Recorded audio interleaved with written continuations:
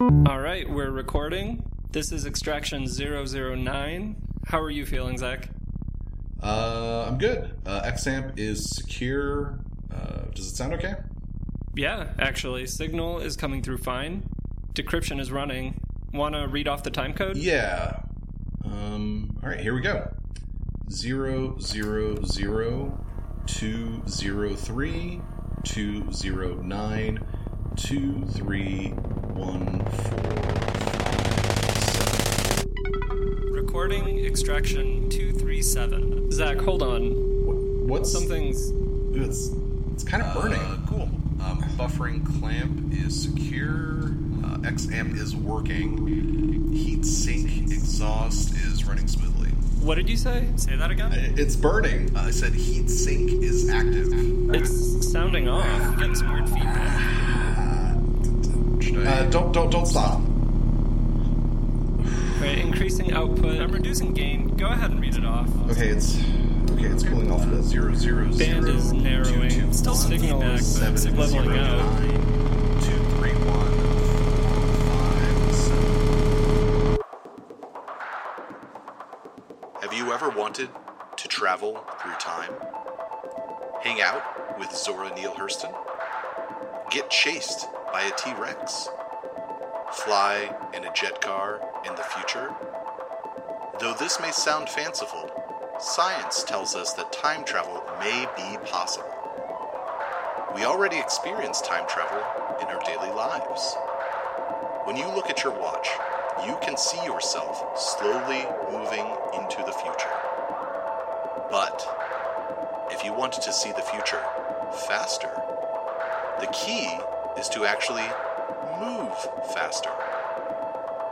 Due to Einstein's theory of special relativity, we know that if you get in a rocket ship, blast off in a round-trip journey at close to the speed of light, and keep traveling for 10 years, you would end up back at Earth around 7,000 years in the future.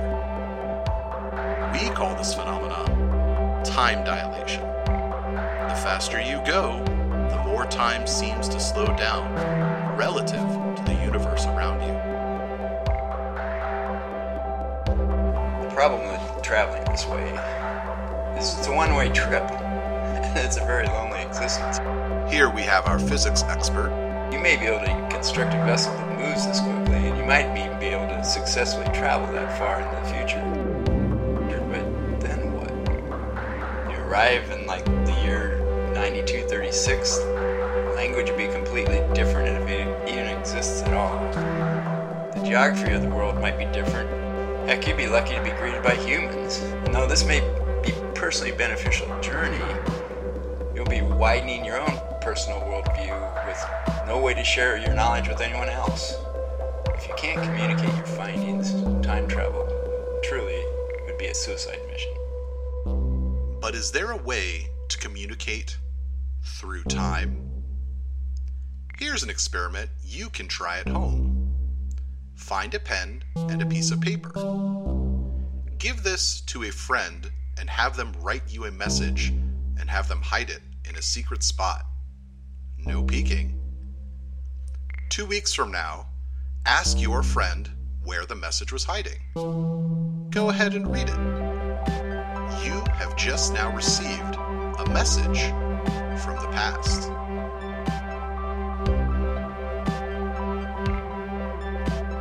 Studying art, written work, and crafts from our past is incredibly important to be able to inform our present and our future. Our expert in art and archaeology. The fields of archaeology and anthropology are dedicated to unearthing and interpreting these documents so that we can listen to humanity from tens, hundreds, or thousands of years ago. Being able to learn from our past mistakes helps us become better humans. So, if learning from past mistakes makes us better humans, is it possible to learn from future mistakes?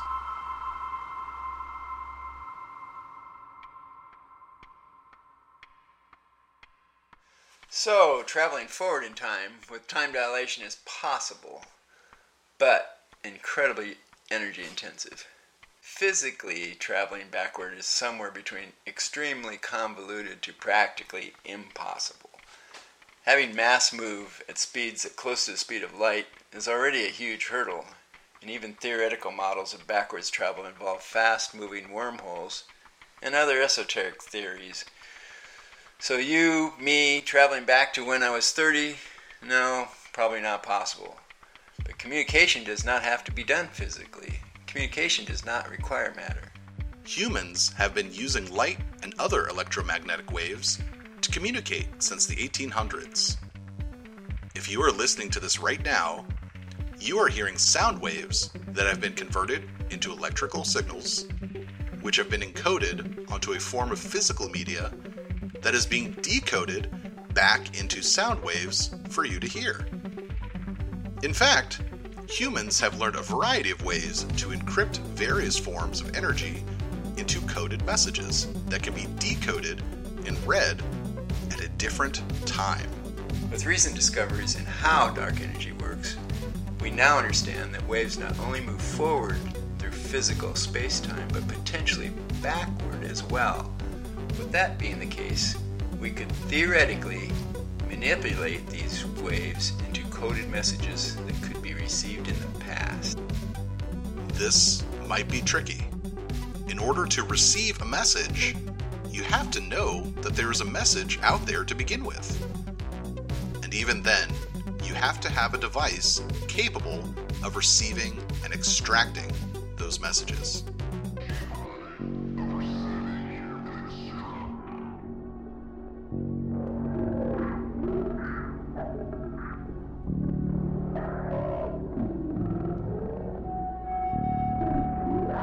But you never know. Electromagnetic waves affect all sorts of devices differently. And we've been listening for these waves for a long time. Maybe we could affect the radio static of the late 1800s or television of the 1900s. Maybe we encode messages pulsed in the EM background radiation that's been observed by astronomers and SETI for the past couple hundred years.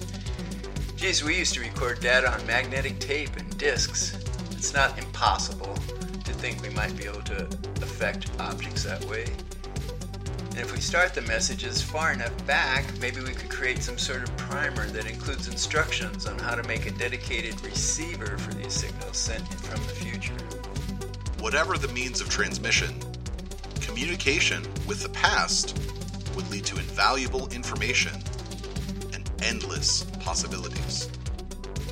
Okay, once you have the ability to talk to the past, you realize you don't need to travel to the future. It's just like leaving a note in a drawer for yourself, but in reverse. If you create the technology to talk to your past self, and you have the technology to listen, then you'll immediately begin to receive information from the future.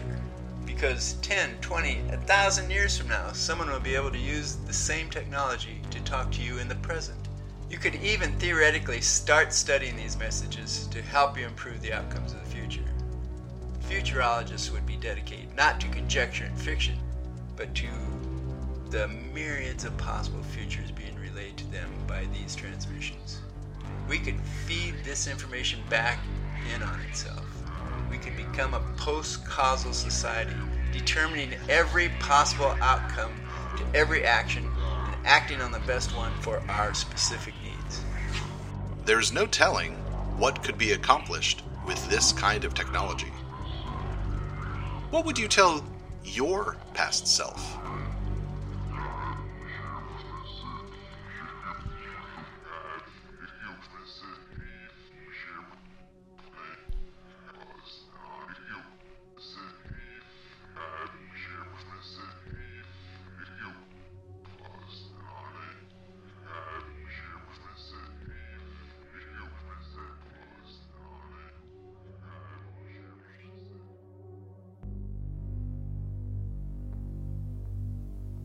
Yeah, I think if I talked to myself in the past, I think I would tell myself to just settle down. Don't be so excited about things. Don't be so nervous. If I had not been so nervous, I would have had a more robust childhood and young adulthood. I would probably not marry the first girlfriend I had, and that's okay. I would probably not worry so much about living the rest of my life on the seat of a tractor, and the fact that, yes, I will travel the world someday. Perhaps dance. Things that I would change are very complicated. I don't know how I would ever be able to make up a situation where I could actually be part of my daughter's life. What I could do to prevent my wife from essentially committing suicide long term by drinking herself to death. How I could be a better person all around by being a better parent. I think I'd stop telling myself to worry about this is my last day on earth. I'm not gonna die. Not right now. Well, it is true that having those things happen to me changed my life. I think what you're trying to do by projecting to the past is to try and be in control, trying to avoid mistakes. You don't think about going to the past to make things better, or to say, hey, I did a good job when I was 16 years old. I don't think you'd ever do that. You'd always think about, oh, these mistakes happened. So you don't think about, oh, well, no, I don't have anything I would do. I wouldn't have any way to control. Always being in control is a problem. I think the best things that ever happened to me are things I had no control over. The job I didn't get, I was so upset about. I ended up doing this because I couldn't do that, and it seemed like a tragedy at the time, and then turned out, oh no, it was the best thing that ever happened by going that direction. So I don't know, always being in control is a problem, I think. First of all, it drives you crazy. You can only control a very small part of your life, or your family's life, or anybody's life. So trying to go back in time, you're really trying to control things. So it's really being a control freak. So I don't think it's useful.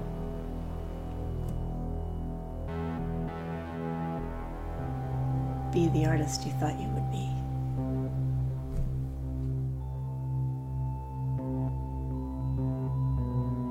I was too honest. Pay more attention to a date you had. I wanted to say that, but I didn't know how to do that. But yeah, pay more attention to the date in 70. No, it had to be 80. We can't figure that out. No, it couldn't be 80. No, it had to be 70. 78. I think, well, that's before Paris. I went to Paris in 79, so it had to have been after Paris. No, but it was when you were in school. I was in school. I was a baby in grad school by then. I wouldn't have gone out with you. Well, you did go out with me. And you did not react. You probably reacted like you didn't Maybe react. I just didn't like the movie. No, the movie was great. It wasn't the movie. But it was from the maybe time I didn't like from the it. time I picked you up until I delivered you at home. You were not interested in going on that date. And it's like, oh, she just really doesn't see the attraction that I see. And so I didn't call you back, and felt terrible for not calling you back all those years. Huh. Well, then I thought I was ugly, so there you go. I don't know. That was past. I don't know what I was thinking. I don't know why it happened either. You don't even remember.